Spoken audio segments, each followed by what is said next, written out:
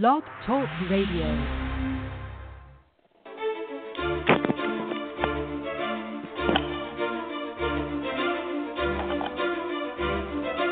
Celebrating their 20th year in radio broadcasting with news not heard in the news, the International Taz and Paula Show interviews experts from all walks of life, bridging research and personal life journeys, revealing new ways to unleash life with a passion of a heartbeat. And now, here's Taz and Paula.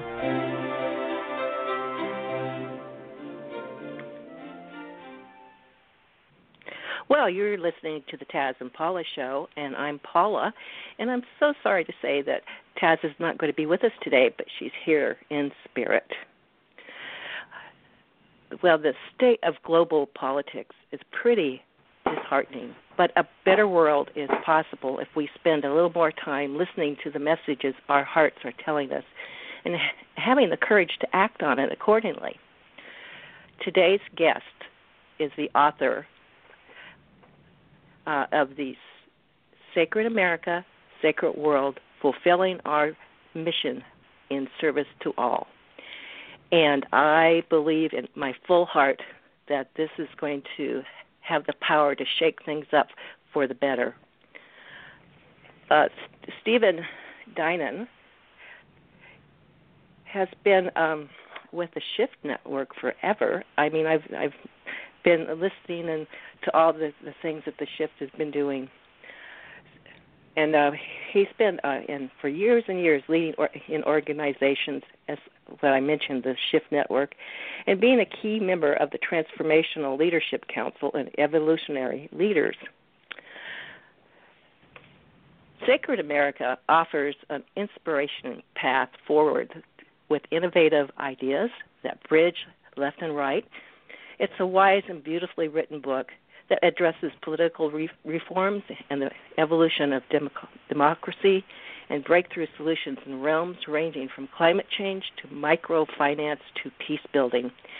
And the foreword was written by one of my favorite authors, Marianne Williamson. She says that Stephen is one of the evolutionary leaders we need most now, which I believe that is so true. And I'm so excited, and I'm so honored, Stephen, to have you with us today. Paula, what a beautiful, generous introduction. Thank you for the warm welcome. Oh, you're quite welcome. And I'm going to start this off with a great, big, huge question. What was the purpose of for you to write the book? Well, I really believe that we are in this time of upgrading, having a larger shift on planet Earth and really a collective awakening to a new way of being. And the only way that can really happen is on a wide scale is if America goes to the next level. We have a huge influence on not only the economy, but the culture, the technology, everything really that's going on in the world. America, and particularly our political culture, has a huge impact. And so when we have a political system that's essentially going backwards in certain ways and not liberating our full potential and not fulfilling our full highest mission, that's going to be a really big barrier to us making a collective shift to really a peaceful and prosperous planet.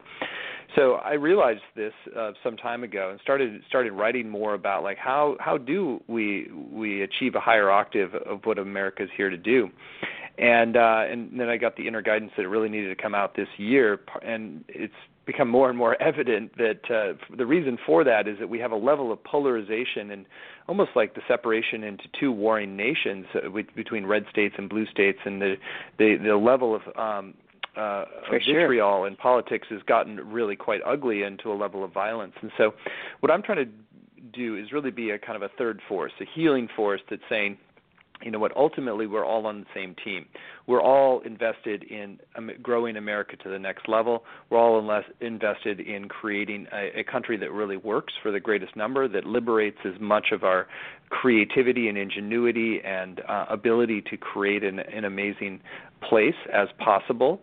And to do that, it's going to take us unwinding certain of these combat patterns that we're in terms of our political process. So I'm really trying to chart the path towards a sacred way to engage our politics, a respectful way to engage political discourse, and also to point the way towards solutions that really harvest the best from the left and the right to create something that is far more effective. Well, I think it's time for the silent majority to be heard. I mean, stop being silent. Was it a coincidence, or did you plan it this way, that the book came out just before the presidential election?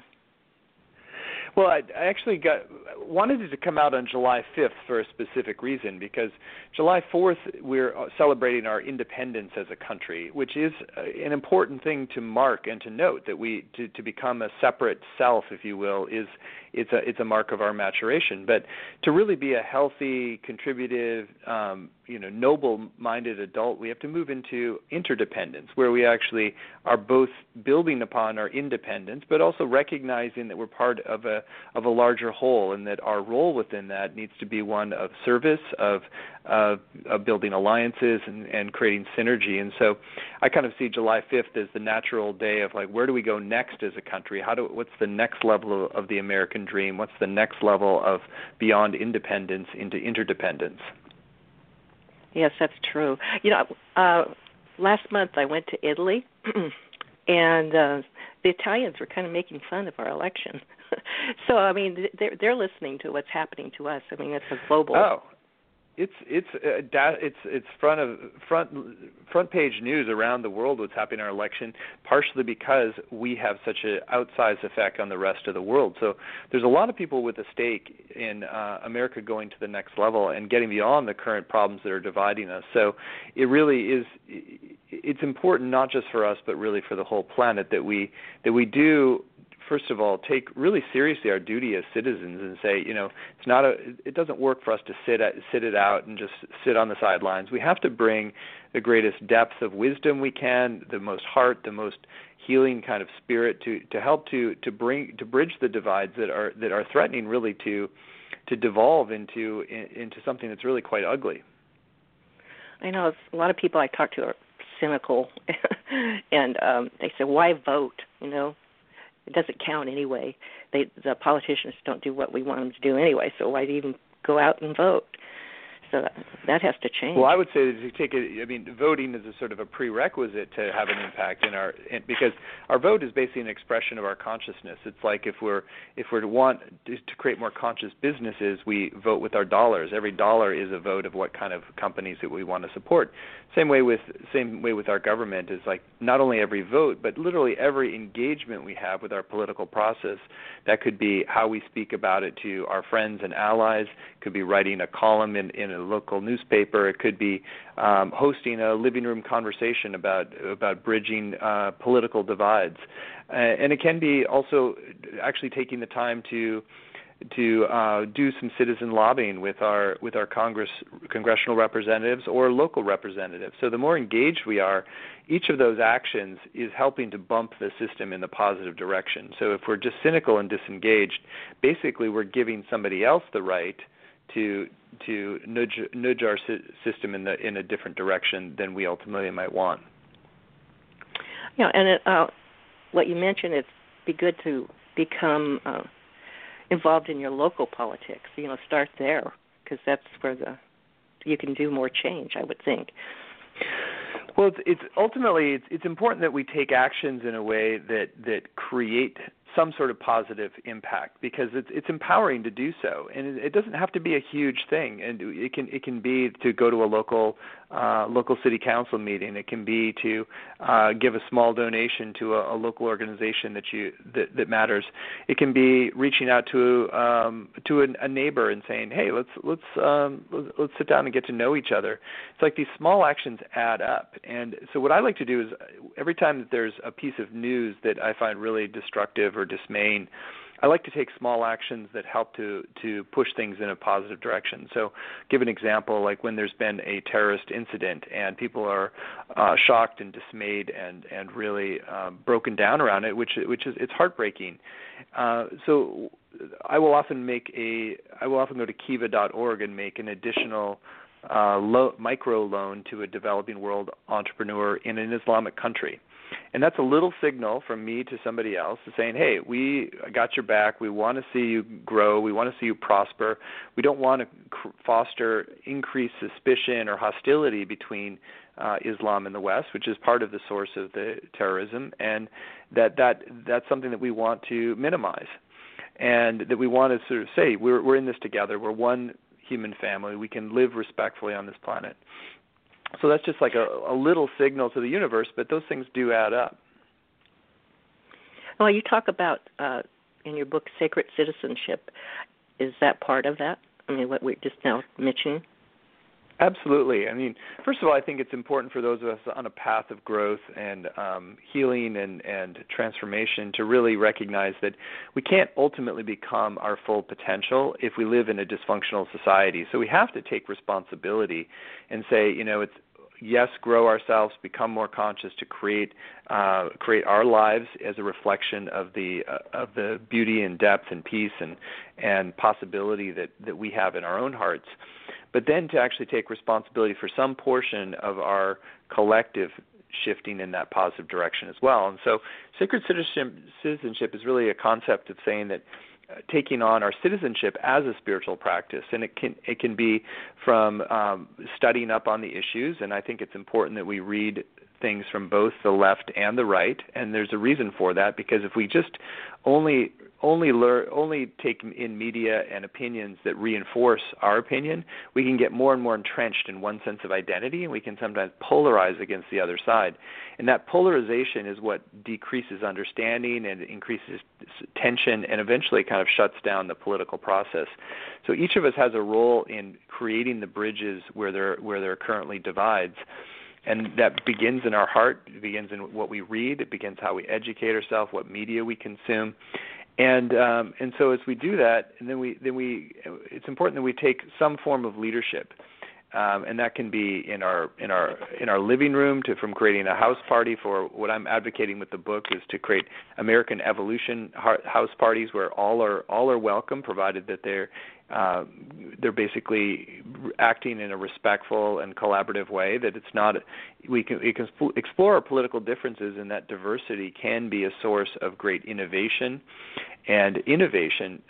because it really diversity is the source of newness. And so when we can embrace that diversity of political perspectives and do what I call political cross-training and think about issues from different perspectives and really inhabit somebody else's shoes, we're going to come up with better solutions and ultimately be able to talk about things in a way that can get more people aligned and move things forward rather than stay stuck in gridlock.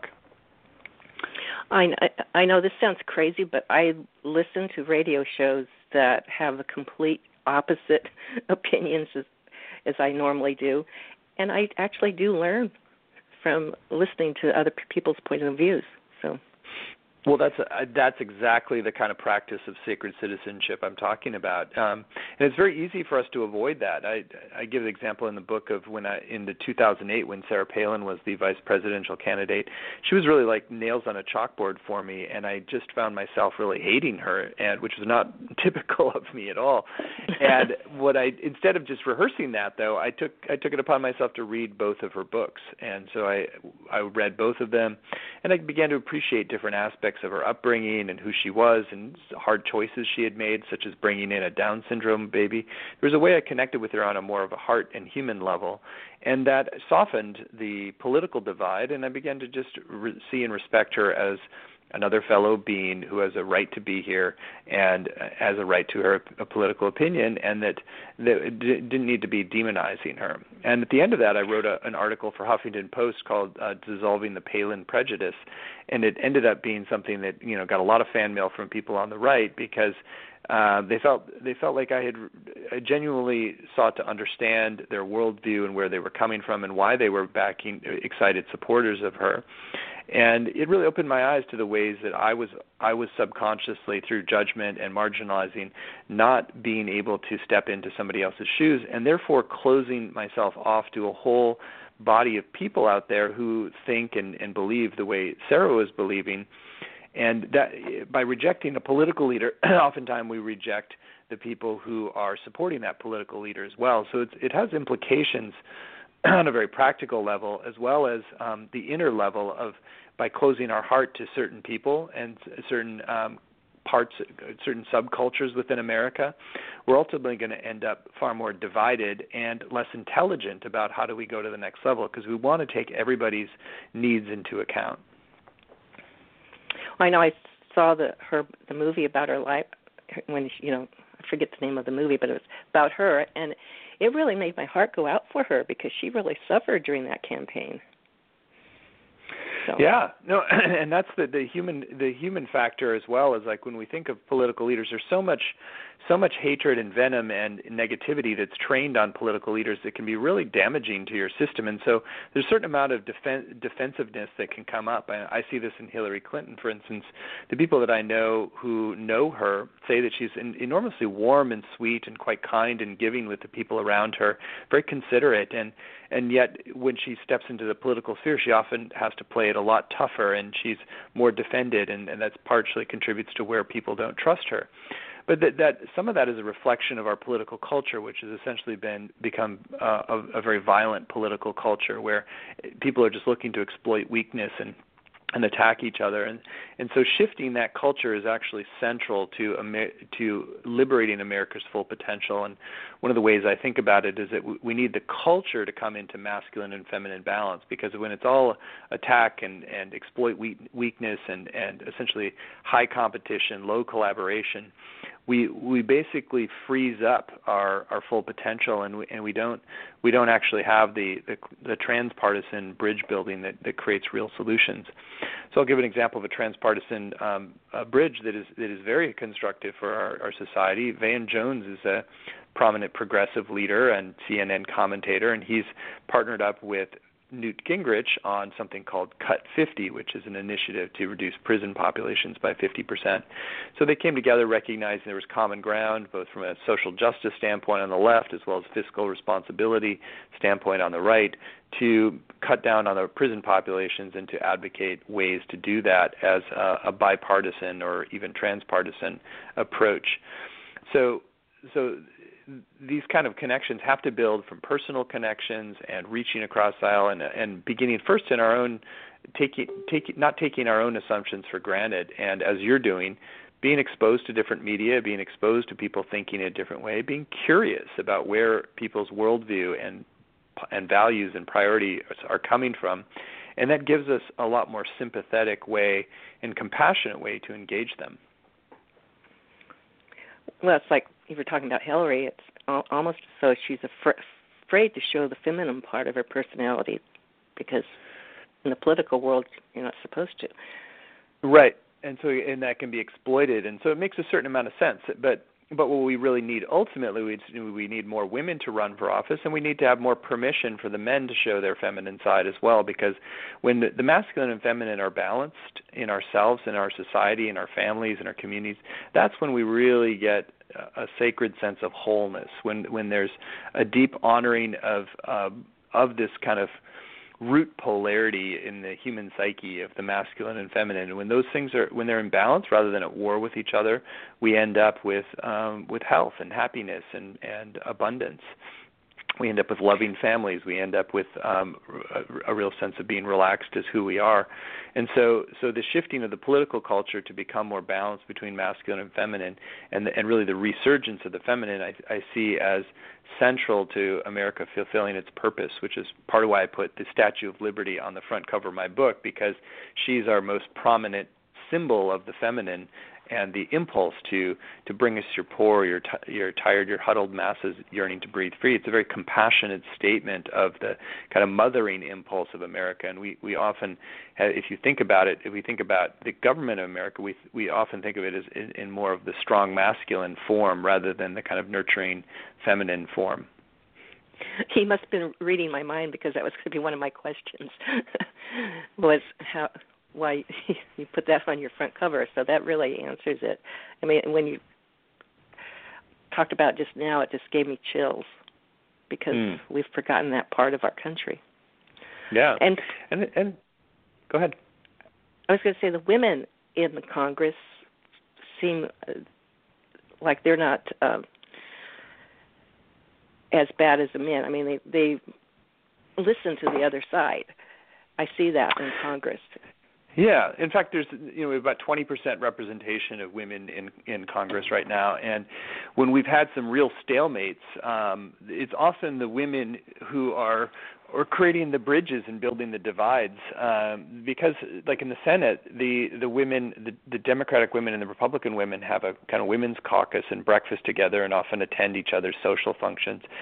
It's something that used to be more true with the men as well, but that's broken down over time, so there's less and less socializing between left and right, and that really, we really pay a price for that, because when there isn't a social bond of trust, when you get into these heated arguments, it can be really easy to just, progressively demonize more and more and just get more and more entrenched in your opinions. So the women, by creating a little subculture within the Senate where they're more unified in being women and human beings than they are just by their party labels, that actually means that they can help get things done when it's required. And so that's an example of how more women in politics is starting to shift the culture, and as we get closer to 50-50 balance, we're really going to, I think, liberate something very different in our culture. So I'm a big advocate of campaigns and initiatives to bring more women into politics, which can be challenging because it is a hard knock and very aggressive culture right now, and so a couple of women that I've helped support for running for office is like they can take a lot of hits, and it's quite painful to run for office, and yet it's a noble path to do so in service to the greater good. I think you wrote somewhere I read that some politicians are more for their party than for the country. Well, I think that's become ever more evident. I think that it's actually become not something you have to even be secretive about. Mitch McConnell, when Obama first took office, said that their main goal coming up in the Congress was simply to deny Obama a second term, and that's essentially saying that trying to advance our party agenda and to win in this kind of war of parties was more important than serving the constituents of our country. And so we see that commonly now, that it really is, the Supreme Court nomination is another example where right. There's a stalling of that, which historically was unthinkable. That this wouldn't happen on either side. But as the battle lines get more and more hardened, and there's more and more negative energy between the parties, everything gets interpreted, and it's like whether it's a point to add to the column for one side or the other, and so the interests of party get put before the interests of the people, and that's really what we have to shift. And I see it shifting in small amounts, but I think your book is going to really help it shift faster. That's why I was so excited about your book. Yeah. Well, I think that what I'm trying to point the way is that we have to get beyond just kind of tolerating each other. We have to really take it on as a kind of a spiritual practice to engage in a deeper way with other political positions. And like I gave the example of Sarah Palin, or sometimes in my book talks I talk about my father-in-law, who's a very tough Republican guy, and at first thought I was too much of a he called me more of a new age wimp or something, and I had to prove myself to him, and ultimately I asked him to mentor me in business, and he said, no, you're too much of a wimp. But then I said, well, what would convince you I'm not too much of a wimp? And he said, if you can survive 3 months of mixed martial arts, I'll mentor you in business. And so I did, and actually did mixed martial arts for a while after that. And so he had more respect for the toughness that's required to do business, and there's a way in which the right tends to prioritize strength and toughness, and that more masculine virtues in many ways.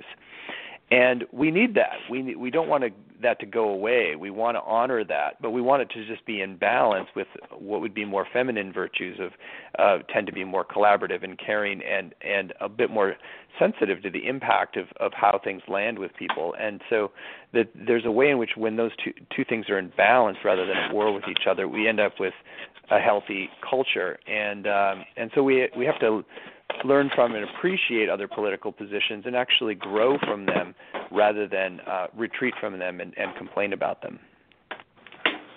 Well, what I thought interesting was the Broadway show Hamilton. Mm-hmm. It came out now, and I don't know how many leaders went, but I know Obama went to see it and Hillary went to see it. So I think there's a message coming through in subconsciously somewhere. What do you see that message as? Maybe to get back to what the founders of our nation wanted, to be patriotic and like Hamilton had big visions. And so it's like it doesn't seem like we have those big visions anymore. And we have so much opportunity to have visions. Anyway, I just thought that was. I agree with you. And part of what I am explicitly doing in my book, Sacred America, Sacred World, is to paint a vision of possibility, of what does America look like on the next level? How do we evolve the American dream beyond materialism to really one in which we are self-actualizing and fulfilling our deepest soul purpose for being here, and we're growing from experiences rather than accumulating more material goods and ultimately undermining the health of the planet. So there's a way in which we paint a picture in which America really works, and that we do have healthy political leadership and a more enlightened system, and that we have reformed our getting money out of politics and reformed our banking system, and we're actually living sustainably and with more renewable energy, and we've created a foundation for real peace in the world. All these things are possible, and if we fail to imagine them, then we're basically stuck doing what we've been doing. We have to imagine a greater possibility. We have to imagine success before we can create it. And so what I'm doing with this book is raising, again, our aspirations as a people to fulfill a high and noble purpose, which I really articulate and see in some of the founding codes, such as E Pluribus Unum, which is our national motto. It really means far more than just unifying 13 colonies into one nation. E Pluribus Unum is more of it's a spiritual mission to lead towards greater wholes. It's to demonstrate oneness within diversity. And so oneness within diversity is it's an art form to create, and we have to continue to stretch into that. And right now we're challenged on a number of different fronts, because particularly around political parties, but also the relationship between America and Islam is very strained right now, and that is something that needs to shift. We need to kind of embrace Islam in a much deeper way, and to respect the foundations of religion, so that we're working together to help to get rid of and to contain some of the more violent and terror, jihadist kind of sentiment that is undermining the larger good. So that is it's important for us to really find the next level expression of the impulse towards greater oneness. And I see that ultimately is happening not just within America, but really on a planetary scale, and that America can choose, and I believe and hope that we will choose, to lead the way by demonstrating more oneness with the world's people, and more oneness within our borders and among all the different creeds and religions and cultures that we've accumulated here, which when we're at our best, we really do. But we do have these lingering biases and lingering fears and suspicions that can be flamed and turned into different kinds of racism and polarization. Well, you talk about the shadow part of our country and that we need to heal that. How would you suggest and how we would heal that? Well, I think that it starts by, first of all, acknowledging that shadow work is important for our country, because just as with individuals, whatever we keep in the shadows and keep suppressed or keep out of our conscious can come back and bite us in different ways.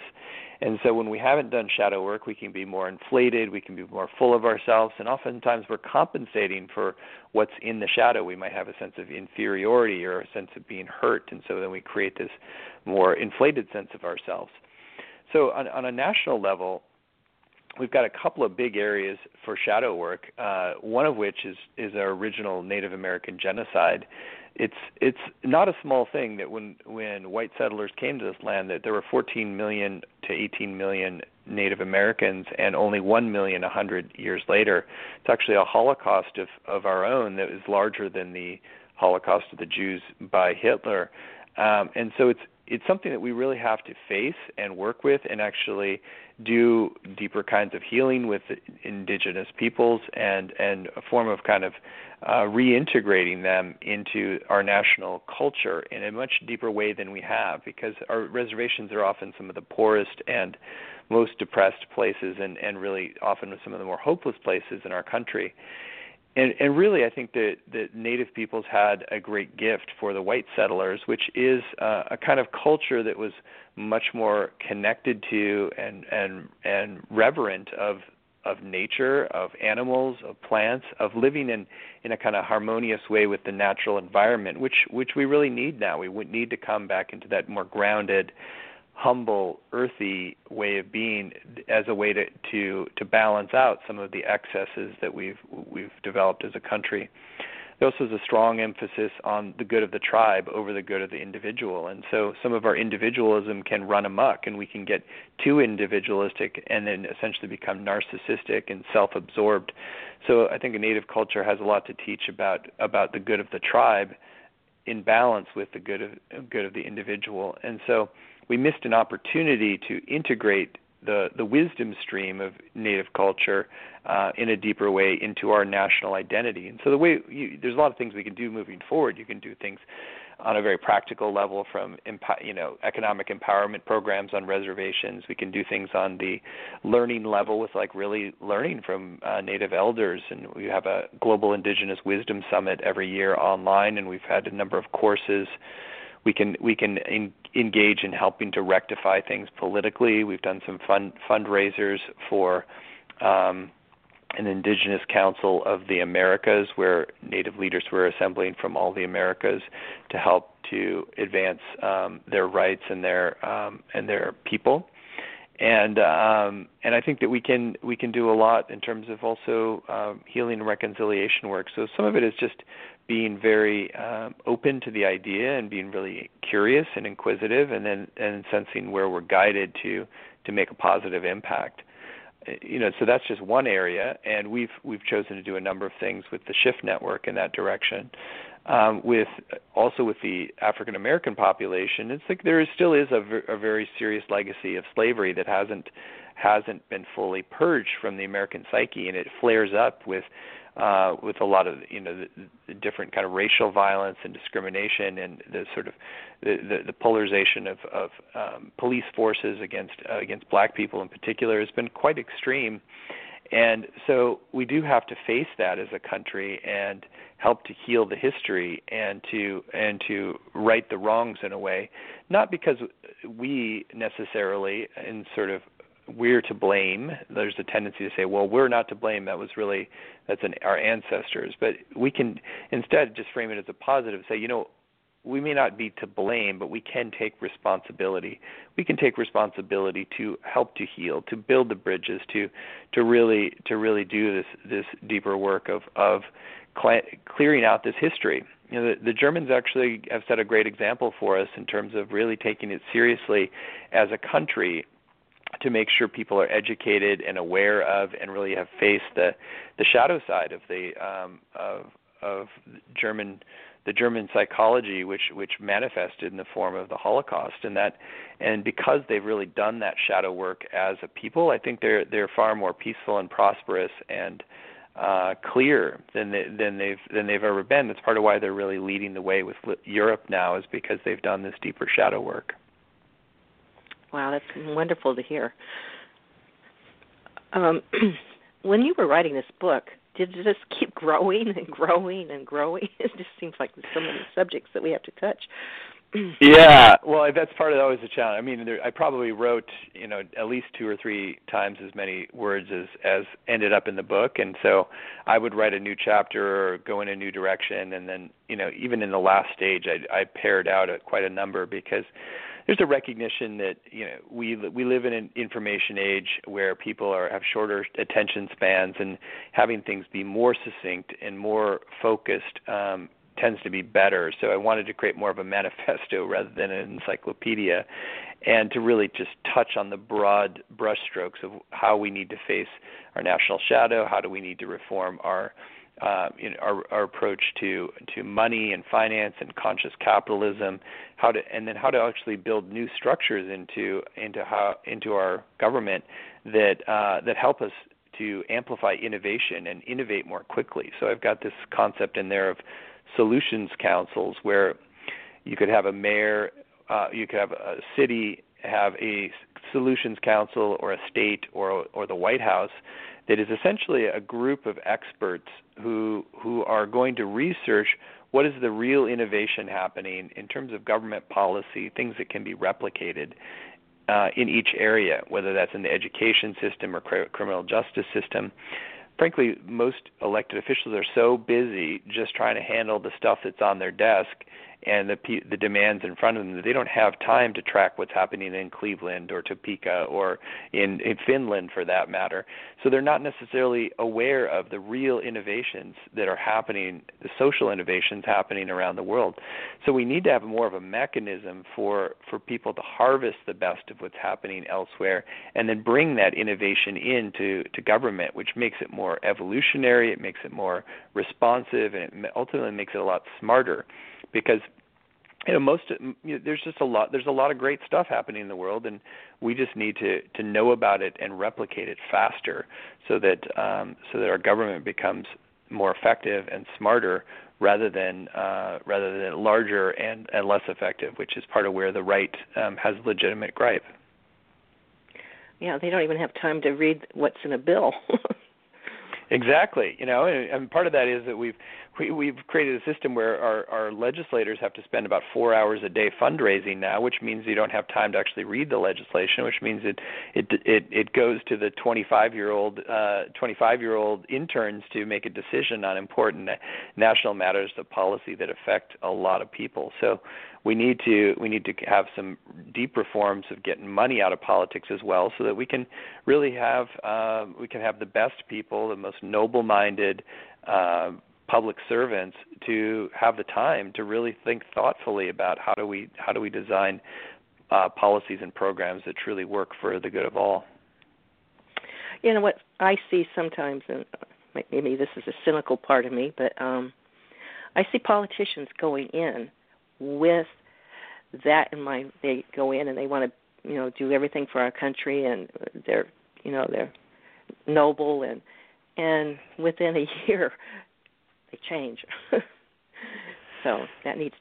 Yeah, well, I think that's not cynical. It's just an accurate, clear scene of what's happening. Is that when you have a culture that's gotten dysfunctional, it's very hard for one person to shift that culture, and it actually requires not just the one person in the culture, but it takes those of us on the outside as well to help shift it. So we all have a vested stake in cleaning up the political culture of America, because you have some really noble-minded individuals who can just kind of throw their hands up and give up and just surrender to this. Well, this is the way it is, and I'm just going to have to navigate. I mean, it's the same reason why in developing world countries that have corruption problems, it's not like their people are intrinsically more corrupt, but if once corruption is part of the system, it's part of the socially acceptable norms, then people just do it because, well, why not? I see this other guy's doing it, why don't I do it too?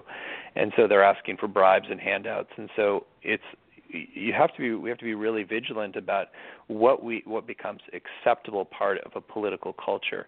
So we don't have the same level of bribery going on as in developing world, but there's a form of that with lobbyists and influence because there's a strong need for a lot of money to get reelected, then there's a slow bending of priorities towards those who have the money that can fund the reelection drives and keep people in power. And so that's a big distortion on our democracy, and it's one our founding fathers would have been very clear that we have to address, and we have to take like serious steps. And I think that the level of a constitutional amendment to get the money out of politics is imperative, so that we have people making the best decisions for the greater good, rather than the decisions that are going to please the people who can pay for the next election cycle. Do you see the younger people, like the college students and the next generation? Seems to me like they're are moving with more heart than the older generation. I don't know if I'm just hoping well, I think for that. That's there's always a certain measure of truth in that it's like that after people can be more have a more of a sense of possibility when you're young, and then if you've gotten frustrated in your experience, you've had things not work out in different ways, it's easier to close down and become more cynical and jaded and about the ability to change. And so there's a refreshing that happens with every generation of like a new wave of people like, okay, fresh-faced idealism, and we can make this happen. And yes, we oftentimes those visions of the youth are fantastic direction to move towards. And what we have to do is become more patient and more practical about how to make those changes in a way that's very measured, that builds upon the past rather than tries to just revolutionarily overthrow the old. Because that almost always creates a backlash.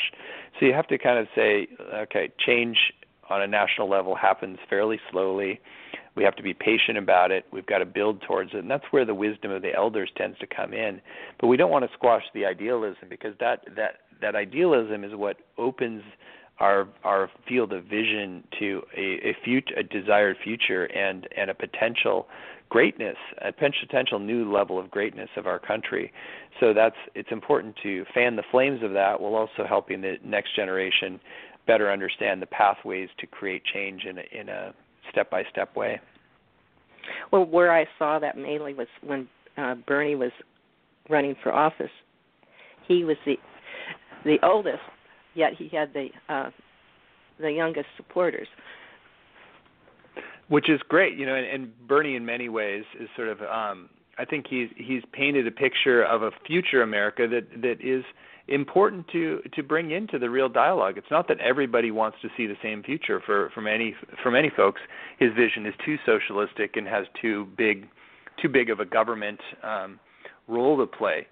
But what it's done is it's actually made that the whole exploration of his ideas and the possibility of America evolving into a direction that has more generosity on certain fronts and it made that part of the discourse. It's made it part of something that we can seriously consider, because when you see, wow, there's this many people who can get very excited by the vision that Bernie is painting, that means that in a democracy, it's like if the population keeps moving in that direction, that is the direction we'll go as America. And I think what will ultimately happen is that he's expanded our sense of the possible America in a more democratic socialist direction. Other people might expand it in a more libertarian direction, as some factions of the Republican Party, they want more freedoms in different ways, from less interference of the government in certain areas of life, and that might be that there's expansions in different directions. And what ultimately gets worked out in the sausage works of government, when it works well, is that we're compromising. We're finding a balance point between the extremes, and we're finding a middle range in which the greatest number can have the greatest freedom, but also we take care of the greatest number and have fewer people slip through the cracks and really be really on the streets or destitute or broken down, or that we don't want to have such the level of breakdown that we have either. We want to have a broader prosperity in which more people are participating. Now, when you were writing the book, did any new things come into you while you were writing? You go, oh, that's great, I need to put that in the book. that you Oh, hadn't absolutely. thought of before? I mean, for me, like, it sounds a little weird, but for me, writing is more of a process of discovery than telling what I already know.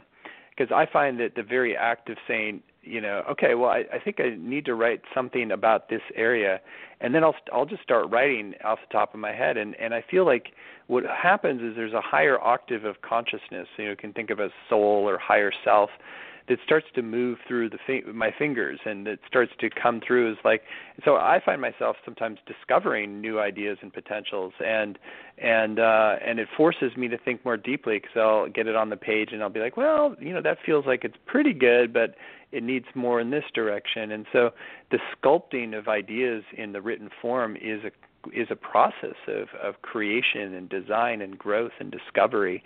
So it's exciting to write, not just to say, okay, well, these are the things I already know, and I'm just going to put them in a nice format for you to hear them. It's like, no, I'm learning and growing through the writing. How long did it take you to write the book? Well, I started the first chapters and had the first concept for it like over 10 years ago. Now, the truth is, the last 6 years I've been full throttle creating the Shift Network and growing that into a mid-sized company. So I haven't had a lot of extra time. So there were definitely years in there where I did almost nothing on it. And then there's been some spurts where I'll work on this or that. And then once I got clear a bit over a year ago that it needed to come out this year during the election cycle, then I got more motivated and said, all right, I got to take all these the draft and all the different elements and thread them together. And, I probably wrote 50% more and cut another half and cut here and added here. And there's tons of chapters that ended up on the cutting room floor because I just felt like, well, I just didn't have the time to go into it. It wasn't the highest priority. What I'm really talking about is up-leveling the whole operating system of our country. So that means that has a lot of different facets to it. It's not just we need to heal our political discourse. It's like, no, we need to have a different approach to addressing global warming. We have a different approach to peace building, a different approach to how do we deal with banking. And so I would go into different areas, and some areas just ended up, there are elements of reforming our healthcare system that I felt like it was just, I got in a little over my head. I didn't feel like I was adding enough value. And so I was just like, you know what, I'm just going to cut that whole chapter. And I'm going to focus on the things where I really do feel like I can add some value and provoke some new thinking. And I don't expect everybody's going to agree with everything that I've shared there. In fact, the core thesis of the book is that having a diversity of viewpoints is what actually allows evolution to happen faster, provided those diversity of viewpoints can work together effectively. So I welcome and want people to have different ideas than I do and to disagree with my ideas, but I also want that to be generative, so it's more additive. I'll give an example that was helpful just in the final phase. I wanted to have some high-level Republican leaders who endorsed the book, and so I outreached to various people and eventually got connected to Rich Toffel, who's the founder of the Log Cabin Republicans. Very thoughtful guy, interesting guy, one of the early proponents of gay marriage, and really has helped to be thinking about how do we evolve a more enlightened Republican Party, which is important. It's not just about enlightened Democrats, it's enlightened Republicans. It's like how do each natural side of the polarity go to the next level. And so I outreached to him, and he really liked a lot of the book, but he had some strong critiques of certain ways that I depicted conservative values and priorities, and so I got him on the phone, and I really listened to him, and I took in his feedback, and I made a bunch of changes, and then he ended up coming around and writing a pretty strong endorsement of the book. So I felt like I learned from that engagement with him, and I wanted the critiques because it basically helped to strengthen my overall thesis and allow it to be heard in a different way by people who are more conservative in their orientation. Maybe some of our listeners don't know about the Shift Network. Do you want to talk a little bit about that so people can get... Yeah. Well, with the Shift Network, it's at theshiftnetwork.com. We feature a lot of today's brightest lights and teachers. We've had over 1,000 different innovators, pioneers, teachers, authors, people who are creating new paradigms of business, healthcare, peace building. We've featured over 1,000 in our summits. We do about 16 major summits a year. And then we also have about 75 paid programs that really go deeper into personal growth and transformation. And we've got spiritual teachers from different lineages, and we've got peace-building trainings and parenting trainings and women's trainings. And so and a lot of stuff is free. 95% of the people who participate in the Shift Network just participate in free things. And then we've got paid upsells that allow people to go much deeper with a particular area, whether that's enlightened business or shamanism. So we try to balance between it's all change ourselves and change the world, and in a good way. We try to be very positive and forward-looking and saying what's good that's emerging and how do we amplify that and how do we become better change agents and really fulfill our soul purpose for coming here. So, and we're very ecumenical. We've got people from we've got people who are teaching about the leading edge of Christianity and Islam and Buddhism and yoga, and we've got the whole range of different kind of perspectives. I've been on your emailing list since the beginning, and I really enjoy it. Well, I want to tell everybody that's listening, because East West Bookstore is in our neighborhood, and that you're going to be at the East West Bookstore tonight at 7:30 in Mountain View, and talking about your book. And so if people want to call, I would suggest you call the East West Bookstore. It's 650-988-9800. Again, 650-988-9800. Because they can just have so many people. So call ahead and get a ticket. And thank you so much. Yeah, I look forward to meeting you in person. Yes, and I talked to you just before our interview started, and we were talking about something you're offering for the launch of your new book. And you want to talk about that because it's so exciting. I can't believe what you're offering if somebody buys a book. It's unbelievable. Well, we want to sweeten it because we want to make a big impact and have a lot of folks. The launch of a book, it brings a lot of awareness and immediate attention. So we've really created a lot of extra bonuses from an American Evolution series with 24 different pioneers, from people like Marianne Williamson and Joan Blades and Greg Braden and Andrew Harvey. So that's going to be happening as a weekly series through the election. We also have the Women on the Edge of Evolution. There's other offerings just for buying a single book that's worth really over $500. And then we've got different levels for people who want to get more engaged and create discussion groups and living room conversations or house parties or even larger events.